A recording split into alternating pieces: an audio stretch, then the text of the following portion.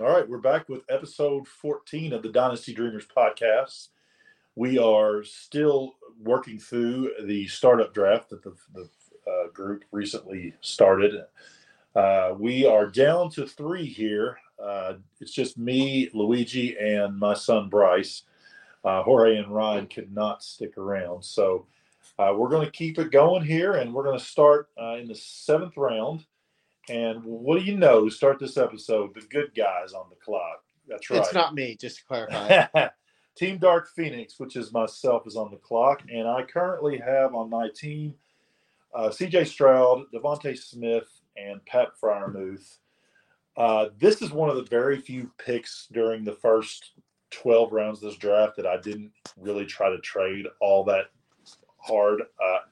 As a matter of fact, I'm looking, I made the pick pretty quickly here. I was pretty set on Quentin Johnson for my team. He is my wide receiver 3 in this year's rookie class. I already had Devontae Smith at the wide receiver position. There wasn't really anyone that I wanted to take this early at the quarterback position to go with Stroud. So I felt like Quentin Johnson was the best young player, at least, on my board. He was the best young player. So that's why I took Quentin Johnson here. Yeah, I see a lot of rankings that have maybe 1 or 2 other wide receivers ahead of him, but you can't go wrong with taking Quentin Johnson here if you have that much conviction about him. Personally, I do have him as my wide receiver 3 in this class as well, but the gap is a lot bigger between wide receiver 2 and wide receiver 3 for me than I know it is for you. Yeah. I'm probably closer to my dad's point of view. I think Quentin Johnson and his landing spot is going to be the guy in a couple of years with a great quarterback, whereas Addison's probably going to be behind Jefferson for a long time. Yeah, and as many of the viewers on the podcast know, I was completely out on Quentin Johnson before the NFL draft, and going to that landing spot gave me a little bit more faith in him because it's hard for me to foresee him not being able to be productive with Justin Herbert. Yeah, and just to piggyback a little bit on what Bryce said and add to it maybe just a little bit, I fully expect that Allen and Mike Williams probably will both be gone off this team at the end of this year. So Quentin Johnson could be the wide receiver 1 for Justin Herbert as early as 2024 season. That brings us to the 702, which is Team Nightcrawler, which is Ryan Nunn, who has Fields, Herbert, Eckler, Walker, Javonte Williams, Judy, Waddle, and Kittle on this team so far. So off to a good win-now start. And he added George Pickens to this team at the 702. And I thought this was interesting because Ryan has kind of been dogging George Pickens all year long, off season long. He's even talked poorly about him on this show earlier in the year, at least once, and I think maybe 2 or 3 times. So it was surprising to me because of that reason, but honestly, the pick is, I think it makes sense to me. I think he's a second-year wide receiver. I expect him to ascend this year, as second-year wide receivers normally do. So I don't think that this was a bad pick for a win-now team to make, because I think you stay kind of young and you get an asset that is probably going to move up this year. And honestly, there wasn't a lot of great veterans left, so I think that this was a good spot. It did personally make me very aggravated because this is who I wanted at the next pick. I actually love this pick. I think George Pickens, when he was on the field last year, was really dynamic, and he's a great blocker. So I think there's no reason why he should ever not be on the field. And I think he has a chance to be that team's wide receiver 1 by the time the season ends. Agreed. It's kind of confusing for me personally because, like what you said, he spent a lot of this offseason saying how much he didn't like him. But also, there's a wide receiver that comes off the board here in a few picks that he has ranked apparently so much higher than George Pickens. That is, he's kind of a young, dynamic wide receiver who – that is true, but I think he's even better for a win-now team. And if he has him ranked a lot higher than the wide receiver that he ended up taking, it was kind of confusing for me to see. Ryan's adopted a philosophy, I would say this offseason, that I started adopting last year, and he's kind of doing it now as well. Catching on. Yeah, if we're in a situation where we can take a player that we're not as high on, but he's equally as valued to other players, and we don't have any shares of him. He's been it's what I like to call, personally, I've been calling it the "what if I'm wrong" rule. Yeah, well, I agree with that. Like I said, though, it's just this felt to me like it should have been the player that comes off the board, and I'll name the player. About, he's got multiple shares of. Even then, I don't know. If I have a player that I have multiple shares of, I'm not going to pass up on him if I'm really. He does it a lot with Justin Fields as well. He takes Justin Fields higher than a lot of us would because he has that much conviction of him, and I know he has a ton of Justin Fields shares. So why not keep the same conviction about a player that I know that you have that much higher in your rankings than the player you ended up taking? I guess that's my thoughts on it. I guess I get your point on that. Yeah, I can see where you're coming from. Not that it's a bad pick because I do like George Pickens. I wanted him at the 703. Yeah. So since he was sniped out from under me unexpectedly at the 702, I decided to trade the 703 to Tyler, Team Flash, and there was some. So I ended up trading this pick for a 2025 first, and honestly, I had a block of 3 picks in a row here. I had the 703, the 704, and the 705. There was a player he really wanted, and I told him straight up, Tyler, there's like 2 or 3 guys, at least 2 guys here that I prefer to 2025 first. So the only way I'm going to do this deal with you right now is if you tell me who you're taking. He did tell me who he was taking. It was not one of the guys that I wanted, so we made the trade. So he took Calvin Ridley at the 703 to add to Burrow, Derek Carr, Russell Wilson. Actually, no, I'm sorry. He does not have Derek Carr yet. He has Burrow. He also doesn't have Russell Wilson, does he? I'm spoiling a lot of this, I'm afraid. He has Burrow and Dak for sure.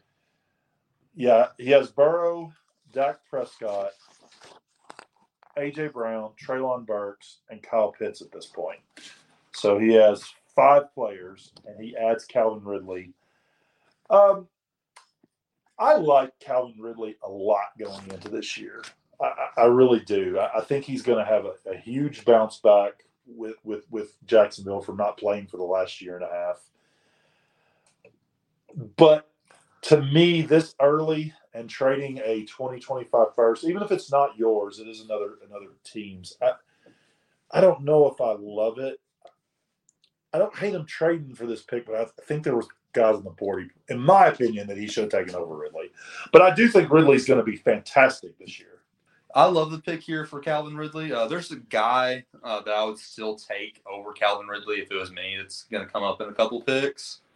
But with Ridley, his ceiling is incredibly high. We've seen him be productive. I think he's going to the best quarterback he's played with. Even with Matt Ryan, is towards the end of when Matt Ryan was really good. I think Trevor Lawrence is just going to continue to get better. And there's guys there that can help take some coverage off of him. So I think even though it's been 2 years, Calvin Ridley could be a steal here. I worry about him being off the field for 2 years and losing a step of explosiveness. Or honestly, I know that he is willing to come back now, but really losing just the mentality that he had 2 years ago. I mean, taking 2 years off of anything, it's so much harder to get back into it. You know, you have a routine for 4, 5, 6 years, and you take 2 weeks off, it's hard to get into it, let alone 2 years. So while what does worry me, I do think he has one of the more higher ceilings left on the board. I think Calvin Ridley's placement on the Jags is a big deal, though. I think Trevor Lawrence and, Christian Kirk and Evan Ingram are going to take some pressure off him, so he has time to get back to it. And he's a great route runner. That's his, best attribute. And as long as he's still, able to understand the game, which I don't think is going to be a problem, that shouldn't go away. All right. So heading to 704 and 705, I'm going to put those together because they were both picks made by me. I have Stroud, Quentin Johnson, Devontae, and Pratt Freiermuth on the team right now. And at the 704, I took Jamison Williams. I'm going to be honest with you. I don't love this pick. I know that I made the pick, but I don't love it. I went back and forth deciding between Jamison Williams and Brandon Ayuk here. I was going to take a quarterback with one of the two picks, so I knew I was only going to get one wide receiver here. I like Ayuk better than Jamison Williams, but as a win-later team, what I ultimately came to the decision of is I feel like I want the higher upside guy. Draft capital, this guy was the 12th overall pick last year, I believe. That's honestly, guys, that's probably what this pick came down to. I took this guy because I'm a win-later team, and he was a top 15 draft pick last year. We've seen very little of him on the field. I am very worried about him that he had one catch in like 4 games or whatever it was last year. And, if I'm sure on this show that I've probably talked about how I was off Jamison Williams. This just felt like for where my team was headed, the direction I was headed in, that this felt like a gamble that it was worth taking. Yeah, and that's not discounting the fact that Brandon Ayuk also was a first-round pick, but the fact that he is a little bit older than Jamison Williams. I also do believe Jamison Williams has a higher ceiling than Brandon Ayuk. I think you made the right pick. With that being said, I'm saying over those two particular players, I don't necessarily like Jamison Williams or Brandon Ayuk personally myself. So I wouldn't have taken either one of those guys. I'm not the biggest fan of Jamison Williams, but I think the team and how good that offense was last year, he eventually has to get involved just, by accident maybe. Well, another very small part of the reason why I did this, at the time, I felt like that I would be fighting for draft position with you for the 101, Luigi. That dream's probably gone. But I'm still going to be fighting for draft position with other teams. So the fact that he's missing the first 6 games of the year and he's probably not going to be very good this year when he comes back factored into my decision at all. Whereas Ayuk would have probably added a lot of potential points to my total. So moving on to the 705, and this is an example of something that I talked about with Ryan that I started doing a couple of years ago. The quarterback that I actually had at the top of my rankings going into this pick was actually Will Levis.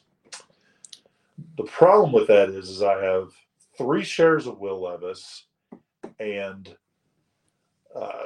more rookie drafts to come where I'm probably going to pick up. If I had to guess, I'm probably going to end up with 5 shares of Will Levis by the time it's all said and done, with where I pick in these other 6 drafts I have, rookie drafts I have. So I decided to go with a quarterback who I don't like as much as Levis. There's I would say a small gap between the two of them. If I had even shares or even close to even shares, I would have easily slammed Levis. But this is the what if I'm wrong pick that I made here, and I decided to take my first share of Desmond Ridder. The reason why I decided to do this outside of what I just said is that even though I'm not a big believer in Desmond Ridder, Atlanta surely is, based on the moves that they've been making recently. The moves that they made in the draft, all the money that they spent on the defense. They didn't address the quarterback position at all while still trying to make this team better for next year. These moves, and my common sense way of thinking, tells me that Atlanta is sold on Desmond Ridder for some reason. I really, I like Desmond Ridder a lot. I liked him coming into the league. And I think with his offense, there's no reason that he should not succeed. He might not, but I think he's the easy pick over Will Levis for me just because of what's on that team with him. Interesting. So at my previous job, I got the ability to sit around and watch a lot of college games, especially over the weekend. And Desmond Ridder was one of the more intriguing players that I always watched, mostly for fantasy purposes. And I have to tell you, I have never been a Desmond Ridder fan, and I will continue to not be a Desmond Ridder fan until he proves me incorrect. I'm with you on that. But however, that offense is pretty good outside of Desmond Ridder. And it's hard for me to see if Desmond Ridder is at least capable of him not being a really good quarterback in that system. Arthur Smith is a pretty good offensive coach. And I really think that if anybody can help Desmond Ridder be at least a serviceable quarterback for fantasy or even for the NFL, it's that offense and Arthur Smith. And if Bijan's as good as we think he's going to be, that should take a ton of pressure off of not just Desmond Ridder, also off The of rest of London, the off of offense. Pitts, off of the offensive line. You have to play the box more. Yeah. You know, I mean, with CP3, you had to play the box a little bit, but CP3 is nowhere the supposed talent of Bijan Robinson. We haven't seen him in the NFL yet, but if the hype is true, right, then Bijan Robinson should take so much more of the pressure away from the rest of the offense. And the biggest draw about Will Levis is his size and just athletic ability. Desmond Ridder has that as well. So they didn't test too differently, I don't think. So why not just take the guy who has all of the weapons, all the young weapons? Well, that makes me feel a little better about the pick. It's not like I don't have plenty of shares of Will Levis. So moving on to Team Flash at 706. He has Burrow, Dak, A.J. Brown, Burks, Ridley, and Kyle Pitts. And he adds to this team Brandon Ayuk. Listen, we talked about Ayuk a little bit earlier. Luigi's not a fan. I almost took him over Jameson Williams. I love this pick. I feel like this was the best wide receiver on the board. This is still the point in the draft where you should be taking wide receivers over running backs, in my opinion. There's still a couple left that I would take over him. But Luigi sees something that he's about to comment on. Tell me why I'm wrong about Brandon Ayuk. No, you're not wrong about Brandon Ayuk. We'll discuss why my aghast look here in just 1 second. Okay. 707. Ryan is back on the clock with Team Nightcrawler. He has Fields, Herbert, Eckler, Walker, Javonte Williams, Judy, Pickens, Waddle, Kittle. Tons of guys. Probably has more players than anyone at this point, I would say. He adds to this team Rachaad White.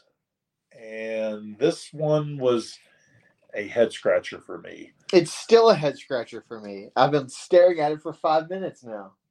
I think that Ryan has been doing productive struggle for so long. I bet he probably could even tell you the last time he drafted a win now team. If he was here, I think he would probably not be able to tell you. And I think he made a lot of great trades to move himself into a win now position and made a lot of great picks early on in the draft to move into that win now position. But I think here he's trying to thread the needle a little too finely. To me, whenever you have a team on the board like he had, like with the players that we just named, this is time to slam Derrick Henry over Rachaad White. And maybe there's other guys he could have taken over White too. But just in my personal opinion, this was him trying to be a little too cute, in my opinion. I think I'm looking at the picks that come off the board. At least three of the next 4 picks he should have taken over Rachaad White. And yeah. I think that would have made his team even that much better. And I guess he could argue that he's gambling on young upside, but he's already kind of doing that with Walker and Javonte Williams. Yeah. What would have hurt to take a stud, you know? Well, not even necessarily but take a stud, but we don't necessarily know if Javonte Williams is going to be productive this year. No, we don't. So take a guy who we're pretty positive is going to be productive and give you top 10 running back points in Derrick Henry. If Javonte is going to be around for the next 3 or 4 or 5 years, I don't know that Rachaad White is going to give you even top 25 running back points. For a team that's put together all of these really good players and really productive or hoping to be productive players in Justin Fields and Justin Herbert and Austin Eckler and Kenneth Walker, it shocks me to see that he would. I think with this particular pick, if I had just seen this pick where it was taken, I would think that he's going to productive struggle of retooling team.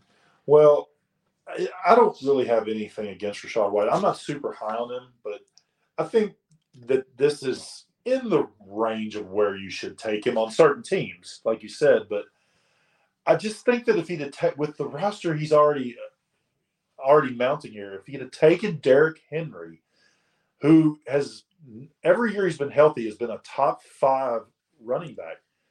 Derrick Henry could have pushed this team over the top to being a championship team. And maybe he still wins a championship, but I think he made it a little bit. It's easier if you have Derrick Henry. He made it a little bit harder by not taking Derrick Henry here. Definitely agree. I even think that there might be a guy left who's a young running back who would have been a better pick here. I think that when Dameon Pierce was on the field, he was pretty productive. If you're going to gamble on upside, why not just take the best upside possible? Well, Rachaad White probably has more upside, but Dameon Pierce is probably safer. As much as he's talked – and he's absolutely right. The reason why Ryan and I think all of us, are down on Godwin and Evans for this season is because of Baker Mayfield. And Baker's going to affect Rachaad White too. He will. He definitely will. I think the Dameon Pierce has the opposite problem of Rachaad White, where I think that offense is going to get worse. I think they're probably going to look to get rid of at least Mike Evans in a trade at some point, and they're not going to have a quarterback for at least this year.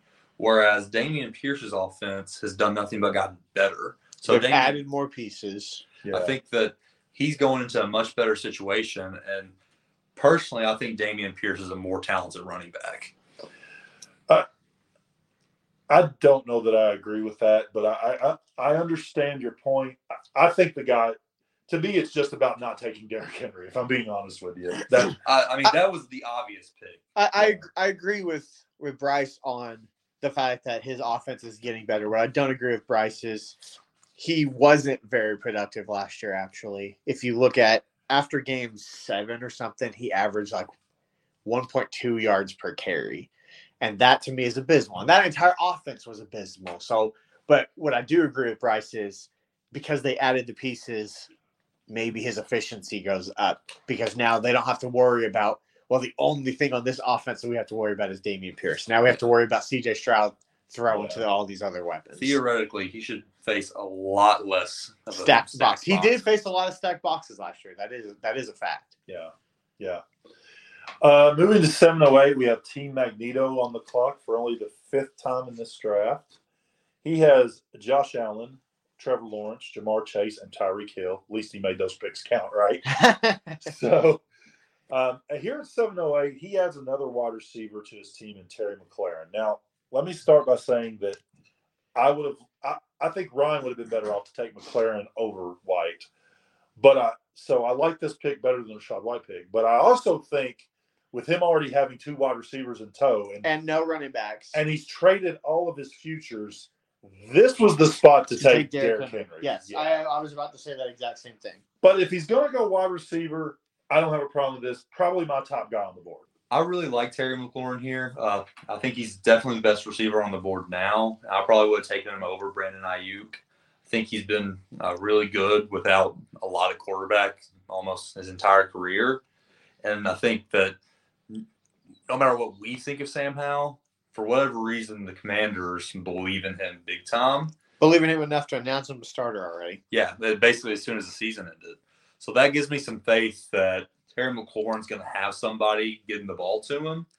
And I think he's just going to get more targets than Brandon Ayuk. So he has a better chance of doing something with them. I actually like Sam Howell a lot. I don't know the exact timeline, but let's say 2 years ago, Sam Howell was considered the top quarterback in his draft. He was. Yeah. Pretty unanimously. Yeah.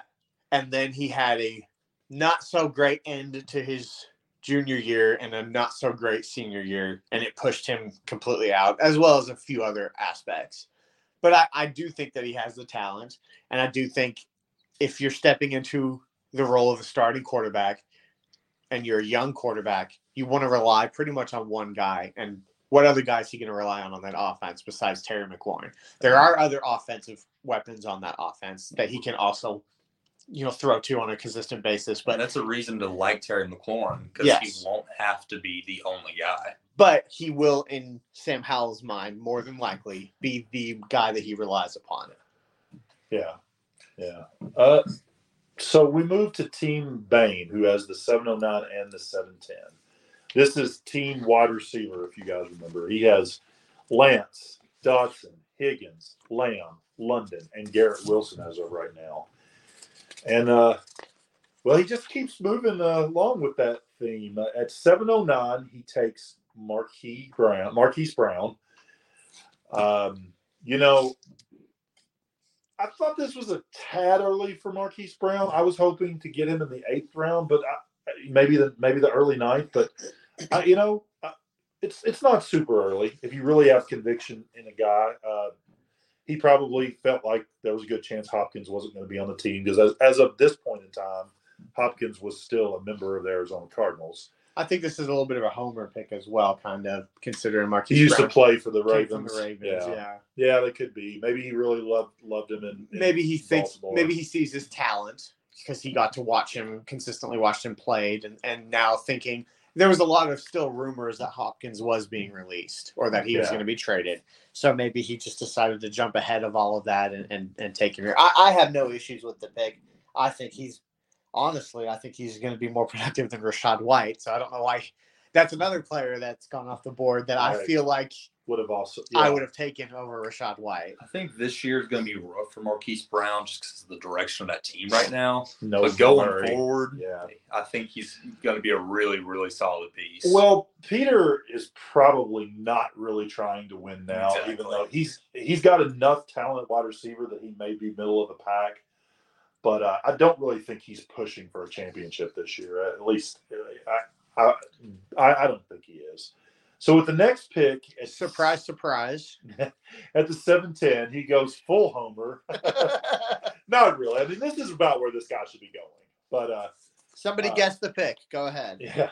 So he takes Zay Flowers of his Baltimore Ravens. Now, I'm actually going to talk about a different player here than Zay Flowers because what this tells me about Peter is it tells me more about another player than it does Zay Flowers. It tells me that he really doesn't like Will Levis because to me, this block of 2 picks here screamed that he needs to get Will Levis with one of those 2 picks. So with only having Lance and Toe and already having 5 wide receivers, and he's probably said that in a Zoom call that we were a part of, Luigi, and I just had forgotten it, but I think it's pretty obvious that he really does not care for Will Levis whenever he took these 2 wide receivers over him. That's not the player that I thought you were going to be talking about. But yeah, I agree. I think with the way that his team is already constructed, it just felt like to me that he needed to push more for a quarterback there. And there are a few quarterbacks that could have been taken in that range. Yeah. But the youngest or the ones with the best win now and win later presence potentially is Will Levis. Yeah. And it does shock me that he doesn't slam pick him there. He does slam pick Zay Flowers there. So that's why maybe he went into that knowing I'm taking Marquise Brown, I'm taking Zay Flowers. Well, he did have an hour come off his clocks between the first pick. So I don't know if he was thinking about who he was going to take or maybe he was trying to make a trade. Yeah. But he seems pretty convinced about taking all the wide receivers. And, just to touch on Zay Flowers here, because I don't want to just skip over him. Again, I think this is a fine place to take him. I think there's 4 or 5 guys that I would have taken over him. Not necessarily wide receivers, but 4 or 5 guys I would have taken over him. And, but for a Baltimore fan that believes in Lamar Jackson, I totally get this. I really like Zay Flowers here. I think that he has a lot of upside and could be a big play guy. And there's not too many receivers that I think I would even consider taking over him. I don't think it's necessarily the receivers. I think it's the other options around that has Joe and me a little befuddled. Yeah. So 7-11, we take it to Reverse Flash here for his next pick.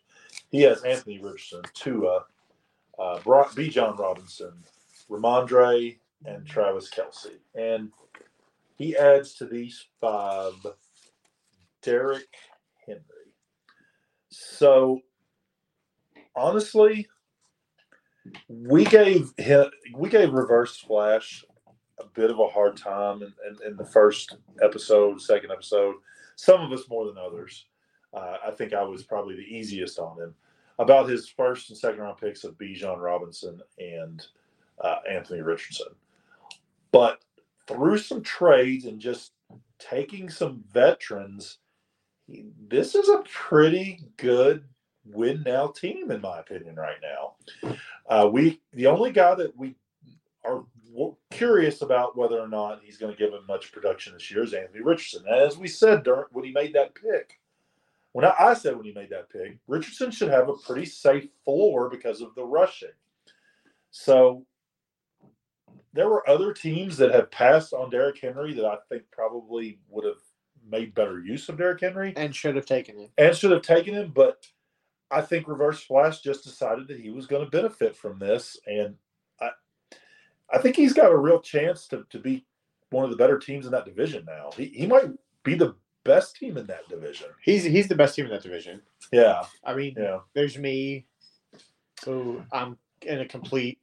But Bain, you're complete rebuild. And Bain's team, I feel like, is lacking quarterbacks. Yeah, dependable quarterbacks. Yeah, and even some dependable, especially up to this point, dependable running backs. Yeah, and I'm not saying he's going to run away with the division, but right now I would say he's the favorite. Yes, definitely, and a lot of chips have fallen his way that have turned out really well for him. I would love to know if he was looking at that, and that's why he decided to go with guys like Derrick Henry, because he was like, well, we got this Luigi guy he's selling the farm, and then this Bain is not taking quarterbacks. He's taking project quarterbacks, and only has one at this point.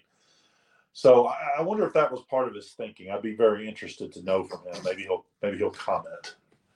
Yeah, I like Derrick Henry here. I think easily the best win now piece here.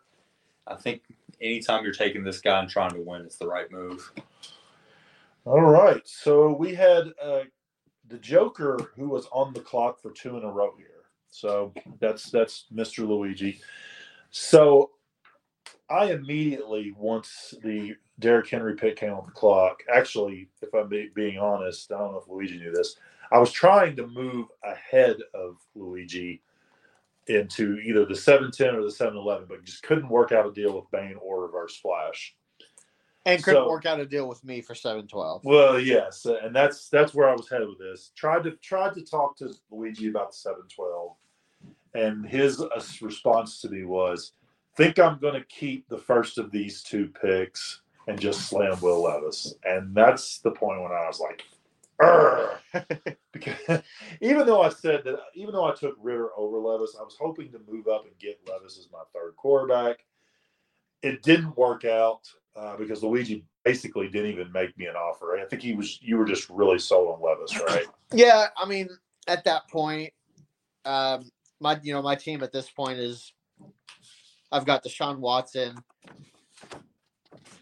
and Michael Pittman. Yeah, I think that's it, right? So I've got those 2 guys. I just felt like I couldn't pass up on Will Levis there. I'm a big build by quarterbacks type of guy, and I don't think that there was anybody on the board that has higher upside or has the potential to be worth more than Will Levis at that point. Yeah. And it wasn't that difficult for me to know whenever I saw that Will Levis was still available that I wanted him and that somebody had to make me just a great offer for me to not even consider taking him. I think Will Levis benefits your team the most here. He's got a while before he's going to be relevant at all, and you don't want points on your team. So. I do not want points on my team. Which is another reason why I wanted him. So moving on to pick 801, this was also Luigi's pick. And he wouldn't let me have the 7-12 to come get Will Levis, but he was willing to deal with this pick. So there was a guy I really coveted here as well after Levis. So I gave him the 904 and the 1506 for the 801. Real quick on the trade, I think this is a trade that works out for both of us. He moves back around, obviously, but there's lots of guys in this tier. I just kind of prefer to come up and get a certain guy, and he basically gets probably a late second round pick to move down. And if he was going to take a guy at the 904 that was similar to guy at the 801, why not get the value? That's kind of where I think he probably was coming from on this, Luigi. Yeah. I mean, this tier is so big that I figured anybody that I was going to take here, their value would be the same, and I just pick up a 15th round pick. So at the 801, I decided to add to the group of Desmond Ridder, C.J. Stroud, Quentin Johnson, Devontae Smith, Jameson Williams, and Pat Freiermuth. I'm actually starting to develop a little roster here, guys. More points than I have. I added Michael Mayer to this team. This guy was, Luigi, correct me if I'm wrong, I would say he was the tight end one all the way up until the point that the Bills decided to take Kincaid. There was some argument maybe between Mayer and Kincaid, but I think that the small consensus probably slightly favored Mayer. I think that up until like mock drafts started happening for the NFL draft, I think the testings that had been done, a lot of teams were favoring Dalton Kincaid a little bit. But in terms of the fantasy community, I still think Michael Meyer, however you want to pronounce his last name, I think he was still the tight end one just due to the fact that his upside is so massive. And I still think he has a higher upside than Dalton Kincaid. What I love about him as the top-rated pass blocker amongst the tight ends in this draft is that generally means that you're going to be on the field. You can be on the field for a run play. You can be on the field for an RPO, anything. So I think he might contribute really early on. I think that's a possibility. That's obviously not why I drafted him. But if he does contribute early on, we know from the past with tight ends like Kyle Pitts, for example, after his rookie year, if we have some early production out of a tight end, that value is going to shoot through the roof the following year. And you know Darren Waller getting traded to the Giants and Foster Moreau having the cancer that the diagnosis and I don't remember exactly if he was still under contract with the Raiders at the time, but they were most likely going to re-sign him if he wasn't. So that left a huge vacancy for the Raiders. So he wasn't under contract because he's with the Saints now. Or he is with the Saints now because they signed him afterwards. But I can't remember if the Raiders cut him or if he was just as a free agent. Surely they didn't cut him. How cold-hearted would that be? Well, it's paying out the rest of your contract. I would be something that I could see them doing. He's actually already, whether they cut him or not, he's already a free agent. Okay. Because the Saints are actually the team that found the cancer during a physical. Okay. Well, that makes sense. So maybe he was a free agent, but still, that leaves a big void at tight end. And I know that they have a tight end. I can't remember what his name is, so forgive me for that. Michael Mayer. Well, they do have Michael Mayer, but they have another tight end on their roster. But I can't remember his name, so that should tell you enough about him that I don't believe that there's going to be a lot of production from any other tight end on the roster, not named Michael Mayer. No, and this is a kind of a theme of mine too. I love young tight ends and tight end premium. I just feel like whenever they hit, the value spike is so massive. And as we continue along in this, if we get far enough, you're going to continue to see that this is a theme for me going forward. So it's actually Austin Hooper is the tight end. Oh, really? Well, that shouldn't be hard to overtake. Yeah. I mean, he's a solid enough tight end, but we know where his ceiling is capped versus Michael Mayer. So back to pick 802, and I'm not going to go over Nightcrawler's roster right now. He has about 12 guys at this point. Very what should be a win now directed team. As I'm counting here, he has 10 guys. So at the 802, he took Sam Laporta, a non-win now piece. Yeah, this kind of started with Rachaad White, in my opinion, and this is kind of going to be a bit of a theme for Ryan. Is that I feel like he is trying to thread the needle, like I said earlier, a little bit too much. I think he felt like whenever I took Mayer at the pick before, that if he was going to get Laporta, who he does really like Laporta. We've talked about him before. I think he felt like he was going to have to take Laporta now. But to me, I just wouldn't have been worried about that if I was him. There's a number of players, several running backs, Cam Akers, and there's more Aaron Jones type guys that he could have taken over him. Honestly, I would have taken Russell Wilson or Derek Carr over Sam Laporta here. I would have taken my third quarterback in this spot. I like the value of where Laporta went here. I think the early 8th round is absolutely fine for Laporta because I just have Mayer slightly ahead of him. I just don't think it was the right decision for his team. I think when you make this pick, the idea and hope has to be that he fills what TJ Hawkinson did very quickly. But if you look at, you guys have already pointed out on here before, TJ Hawkinson got better not in this offense. So I think it's kind of, they chose to move away from him. I think it's not really that great of a landing spot, even though the offense is really good. I think they kind of made a decision that they're not going to value that position that highly. Well, there are definitely Peter specifically has had conversations in our Zoom chats about Detroit not being a good landing spot for tight ends. And if you look at it, he's probably not that far off with that. Hawkinson definitely got better whenever he went to Minnesota. And yeah, but he got a better quarterback too. I mean, not Matthew Stafford has never really been one to throw to his tight ends. He just doesn't throw to them even when they're open.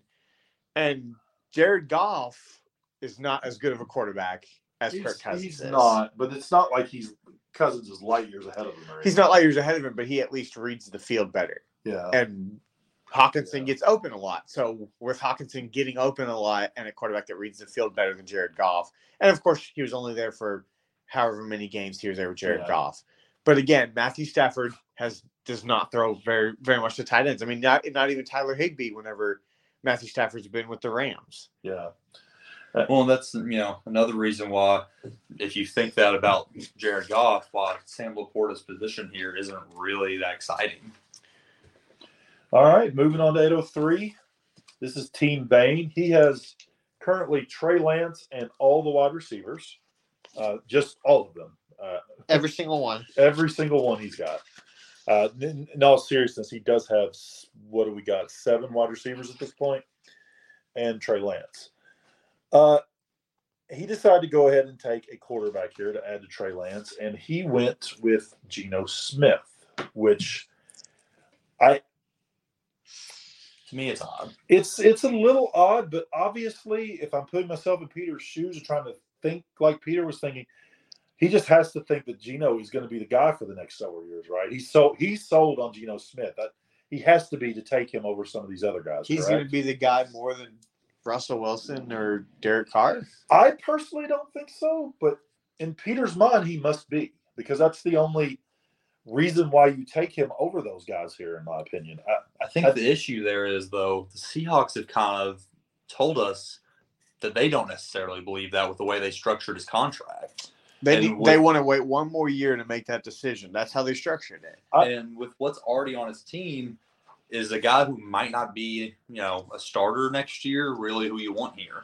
Well, I think that the thing that you've got to look at with that, though, is the Seahawks are probably going to be too good to be in the running for either one of those stud quarterbacks. So, either one of the stud quarterbacks, but we know based off of every year that has been in college, when some quarterbacks get to be a senior, they break out, and a lot of teams decide, oh, wow, this quarterback is actually really good. There may end up being 5 quarterbacks drafted in the first round next year. We know that there's 2 studs, but there may be a couple more that come out. I guess I think that Peter might be onto something here. I think that they did structure his contract so that they can get out if they need to, but I think that they probably think this is their guy. I think they don't want to put all their eggs in that one basket, but I do kind of feel like that they think they found something here with Geno. It'll be interesting to see going forward. That brings us to the 804, and we did have a trade. Team Vision traded the 804 to Team Flash for the 807 and two third-round draft picks. This trade's pretty simple. Tyler had somebody that he really wanted badly. He thought 2/3 was worth it to go up and get it, which I completely agree with him. But I also completely agree with the vision side of this because obviously he thought that there was several guys that were similar here. So why not just pick up 2 extra thirds? So I like this for both teams. I think it's pretty straightforward. Any comments on the trade here, guys? No, I think you pretty much nailed it. So we have Burrow, Dak, A.J. Brown, Burks, Ridley, and Kyle Pitts, and they will be joined by Russell Wilson. And this makes Tyler's third quarterback. And this is honestly, if you're going to be a contending team, I think the 8th and 9th round is the perfect time to go get your third quarterback. So you don't end up with one that's questionable. And I just think this is great value for Russell Wilson at the 804. I expect him to bounce back under Sean Payton.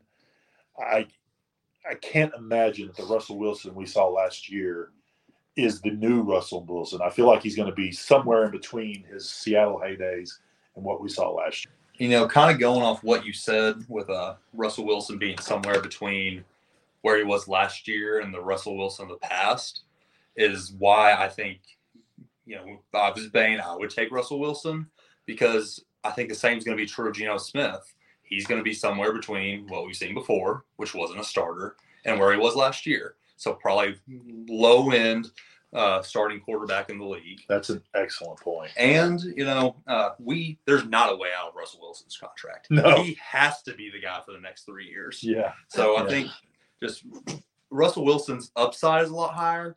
And even though he was a lot worse last year, I think his floor is higher. And you know that he's going to be there. So I don't know if you guys remember this, but after Nathaniel Hackett got fired, Russell Wilson was like the QB3 from the point that Nathaniel Hackett got fired till the end of the season. I don't realize that. I don't remember how many games it was exactly. It could have been 4 games. I do remember that they called him Reverse Russell because normally he's really good at the beginning of the season and crap at the end. But last year he was crap at the beginning of the season and finished as like the QB3 from the point that Nathaniel Hackett got fired till the end.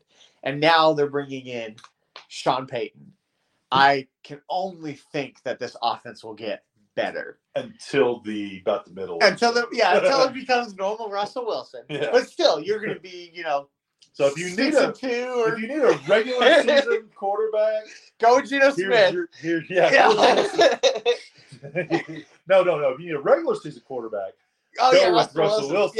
Yeah. But trade him before the trade deadline. You're going to through 8 games, you're going to be 6-2 with Russell Wilson. You know, and then you're not going to get 20 points out of him the rest of the year. So So at 8:05, I'm back on the clock, and I really hated this spot.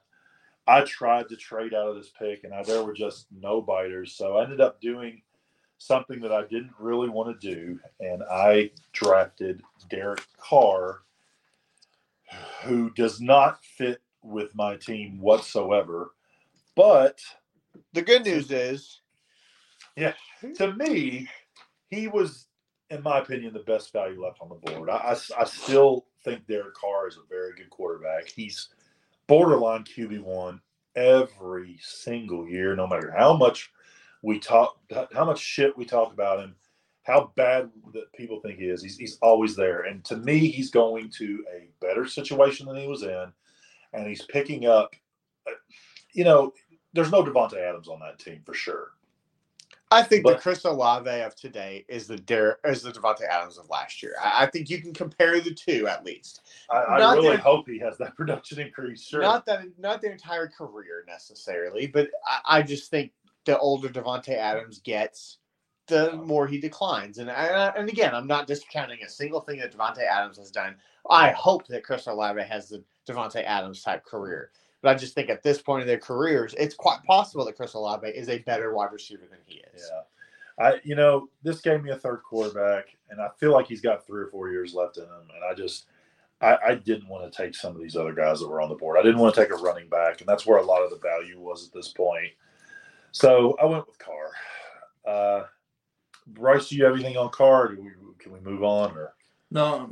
I think it was a great move for you, and it ended up working out.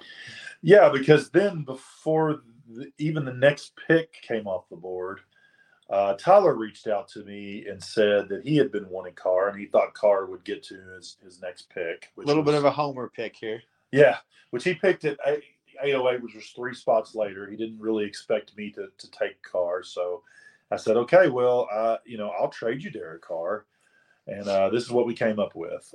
I sent Derek Carr and the 1106 to him for the 808, the 1204, and a 2025 second from Thor.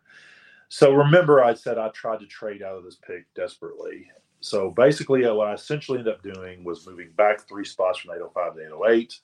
I did move him from the 1204 to the 1106, but I picked up a second in the process. And this is just what a win later team needs to do when they're in a situation like this. And I also think it was a good trade for Tyler because he got a guy that he coveted.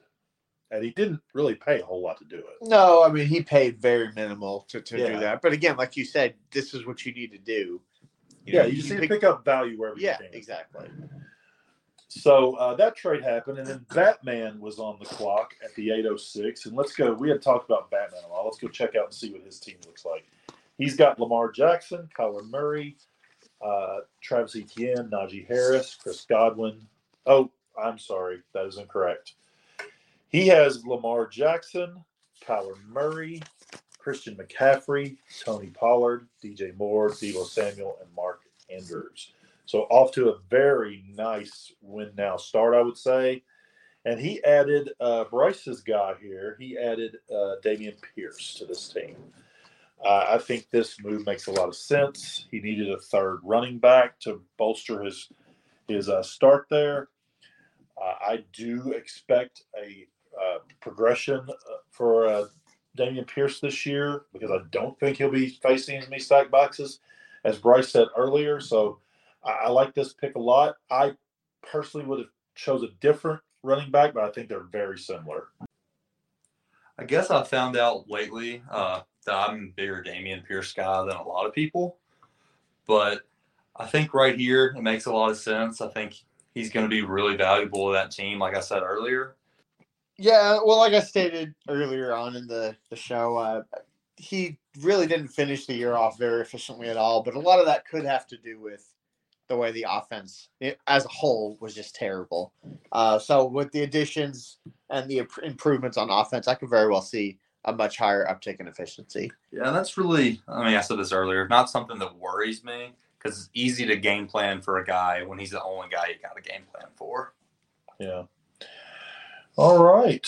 807, we have Vision on the clock. Jalen Hurts, Jonathan Taylor, Cooper Kupp, Olave, Jackson Smith and Jigba, and Christian Watson. And he decided to add Rashad Bateman to this team. This is early for me, especially considering he already had 4 wide receivers. I personally would have, if it was my team, I think I would have added one of the running backs, probably Cam Akers, or I would have went ahead and taken Jordan Love here just to get my second quarterback instead of taking my 5th wide receiver. But I'm assuming that Mr. Vision has a very high grade on Rashad Bateman in his personal ranking, so I'm not going to knock it too much.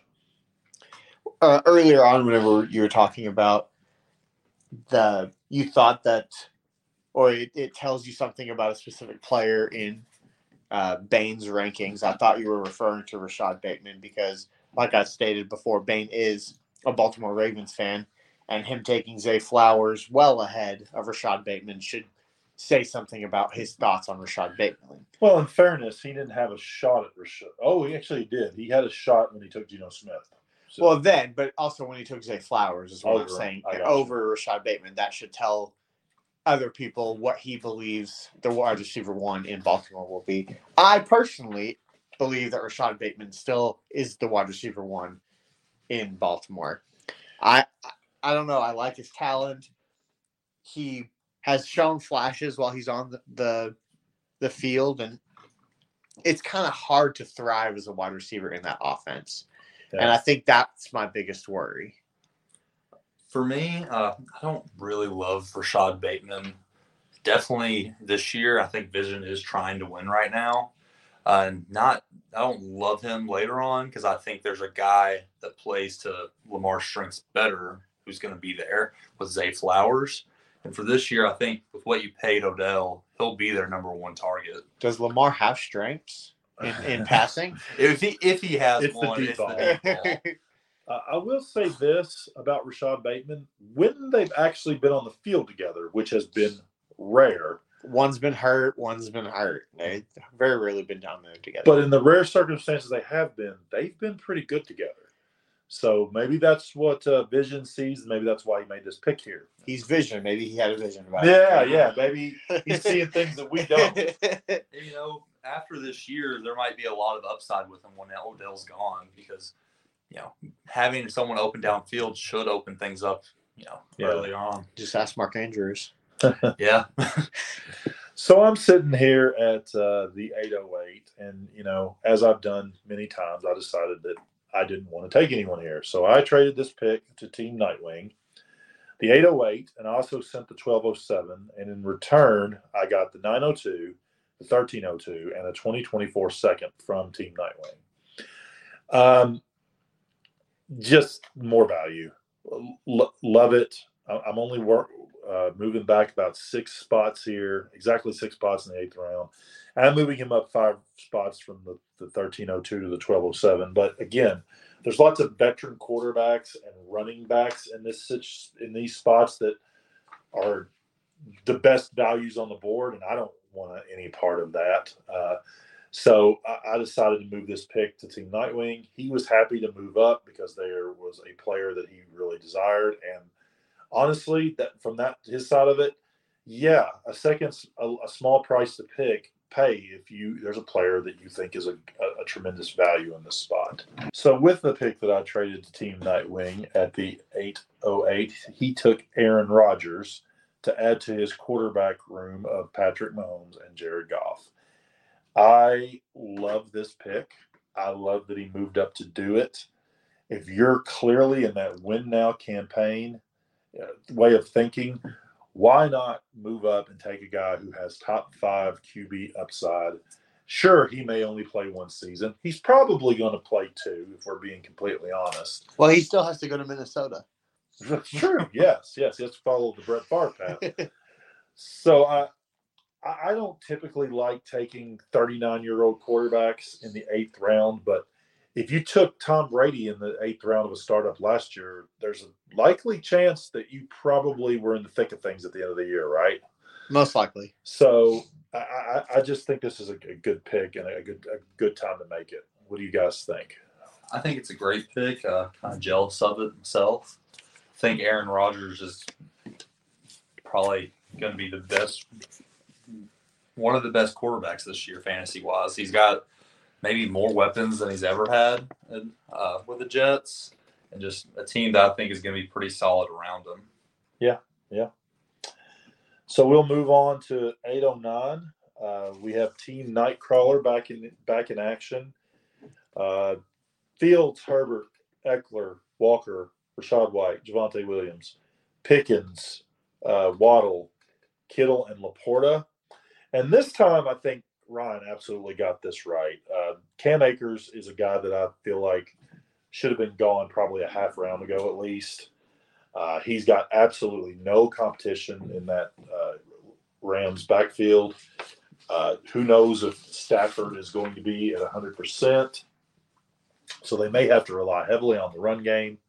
I do think he has talent. I think that his attitude and his childishness has gotten in the way of that in the past, but something tells me with the way that he came back to that team after basically being kicked off of it more or less, the way he performed in the latter half of the season next year gives me a lot of hope for this year. So Cam Akers was rated as one of the highest running backs in his class early on in his college career, and injuries kind of took a toll on him. But if he can stay healthy, then he has tremendous upside. Yes. I'm personally not a fan of the entire offense as a whole. I think we kind of saw with Dameon Pierce what this offense may, the Houston offense last year kind of foreshadows what this offense may look like this year. But I mean, this is Dynasty, and Cam Akers is, 23, 24 years old. So he's going to be around for a few more years. I don't hate the pick at all. Personally, I think he should have taken him a little bit earlier, and then maybe he could have had a better shot at another player that's going to come off the board here shortly. But I think this was the right pick for him to take in this situation. Yeah, and with the Dameon Pierce comment, I think the offense is heading down a bad path, but I don't think it could be as bad as Houston was last year as long as Matthew Stafford or Cooper Kupp are healthy for most of the year. That automatically gives them more of a chance than Houston had. Yeah. So Team Flash is up next. He's got, first of all, there was a trade. This was originally Team Vision's pick, and he traded the 8-10 and the 11-03 for the 9-08 and the 10-04. And all I can say about this trade from Vision's standpoint is he must have absolutely hated the players at this point in the draft, because he traded Tyler up a full round almost and only moved up a round on the back end too, from the 11th to the 10th. Maybe he had looked ahead and he saw that he thought the 10-04 was going to be quite a bit more valuable than the 11-03, and he didn't think the 8-10 was maybe he thought it was basically the same player as the 9-08. That's the only thing I can figure. But if you're Tyler and you want a specific player here, this feels like it's free. Does that feeling that you guys get? Yeah, I mean, if you have conviction about a player, we say this a lot, but if you have conviction about a player and you want to move up to take a player, then I think this is as cheap as you can get. And with this pick, he added Miles Sanders to his team. And for the second pick in a row, I'm saying these late 8th round running backs that are coming off the board, I love these picks for these win now teams. Miles Sanders could legitimately have 4th or 5th round startup production, and you're getting him at the end of the 8th round. I think that's a very nice player to add to the team here. So, as a Panthers fan, it was Dante Foreman that was your running back last year, correct? Correct. And he performed admirably. Yeah. How much better is Miles Sanders than Dante Foreman? Quite a bit, I think right? It's hard to say, though. We had a good offensive line last year. Part of what worries me with Miles Sanders as a Panthers fan is I think he's going to be good. But was it because Miles Sanders was so good that he's averaging 5 yards a game? Or a carry, sorry. Or was it because their offensive line was just far and away the best offensive line in football? I think to average 5 yards a carry over a career of 5 or 6 years that Miles Sanders has been in the 5 years, let's say, I think a lot of that has to do with you and not necessarily the offensive line. And as you said, we also have a good offensive line. So if he could do it there, why can't he do it here? I just think, their offensive line is so much better than even the next best offensive line that I think it makes a difference. And to Luigi's point about Dante Foreman, I think Miles Sanders will be better for us than Dante Foreman. But I think you can expect just a little bit better, honestly. I think Miles Sanders is really talented, but I think Dante Foreman also is. I think he doesn't get as much credit as he deserves. So that's what I'm expecting out of Miles Sanders.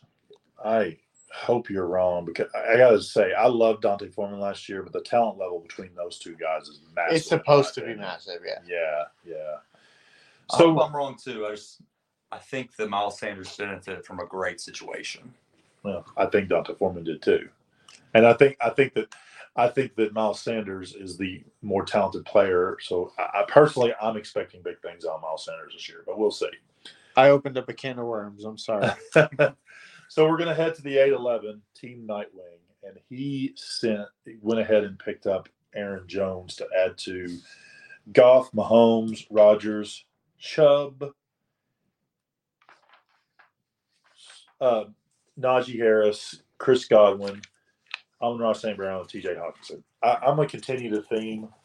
I love Aaron Rodgers at the end of the 8th round for a win-now team. It really feels like that the teams that are win-now that are drafting at the end of this 8th round are really picking up very substantial pieces that are going to help them this year. Aaron Rodgers has been phenomenal since he's been with Green Bay, since pretty much from day one. I feel like with Jordan Love taking over Aaron Rodgers, they're going to lean on the running game even more. Aaron Jones is a stud. That's pretty much all I have to say about that. Completely agree. I think he's a great pick here. Yeah, I mean, he's dynamic in both the run game and the receiving game. So I think for a win now team, especially like Jorge's team, I think it was a slam pick there. All right, we're going to move on to the last pick of the 8th round. Team Magneto, who has Josh Allen, Trevor Lawrence, Jamar Chase, Tyreek Hill, and Terry McLaurin, adds Christian Kirk to his roster. So Magneto has decided that he's going to win with quarterbacks and wide receivers alone. And I personally love zero running back strategies. We're all aware of that here. We've talked about it many times. The reason why I think it can work for him, but there's been a couple of times whenever I thought he should have taken a running back, quite honestly. And maybe this wasn't one of them because, now that I'm looking at the board, he got the 3 guys that were taken right in front of him were probably the last 3 guys I would have taken over a guy like Christian Kirk. So maybe I'm wrong here, but I feel like whenever he made the McLaurin pick, there was running backs I thought he should have taken. But overall, he's had only 6 picks so far, but look what he's done with this 6 picks. I think that this team is headed in the right direction for a win-now approach. Yeah, I think you're right. And I think Christian Kirk is the best receiver on the board for me right now, personally. I think this is the right pick. I think I've always been a fan of him, and he proved last year why he's a good receiver and is going to be valuable to anybody. Yeah, I don't think he necessarily has the highest upside, but I do think he's one of the more safe picks for sure. And I actually think Calvin Ridley being there helps him a lot. That brings us to the end of the 8th round in the startup draft, and we've made an executive decision between the 3 of us that we're done analyzing pick by pick. What we're going to do is we're going to cut off episode 14 here, and we're going to come back with episode 15 and do a recap of all the teams as they stand now. We're in approximately the 15th round, I believe. We're going to do a recap, do some predictions, and just have a little fun with that. So if you've stayed with us this entire time and you're interested to see how these teams turned out, then please join us for episode 15.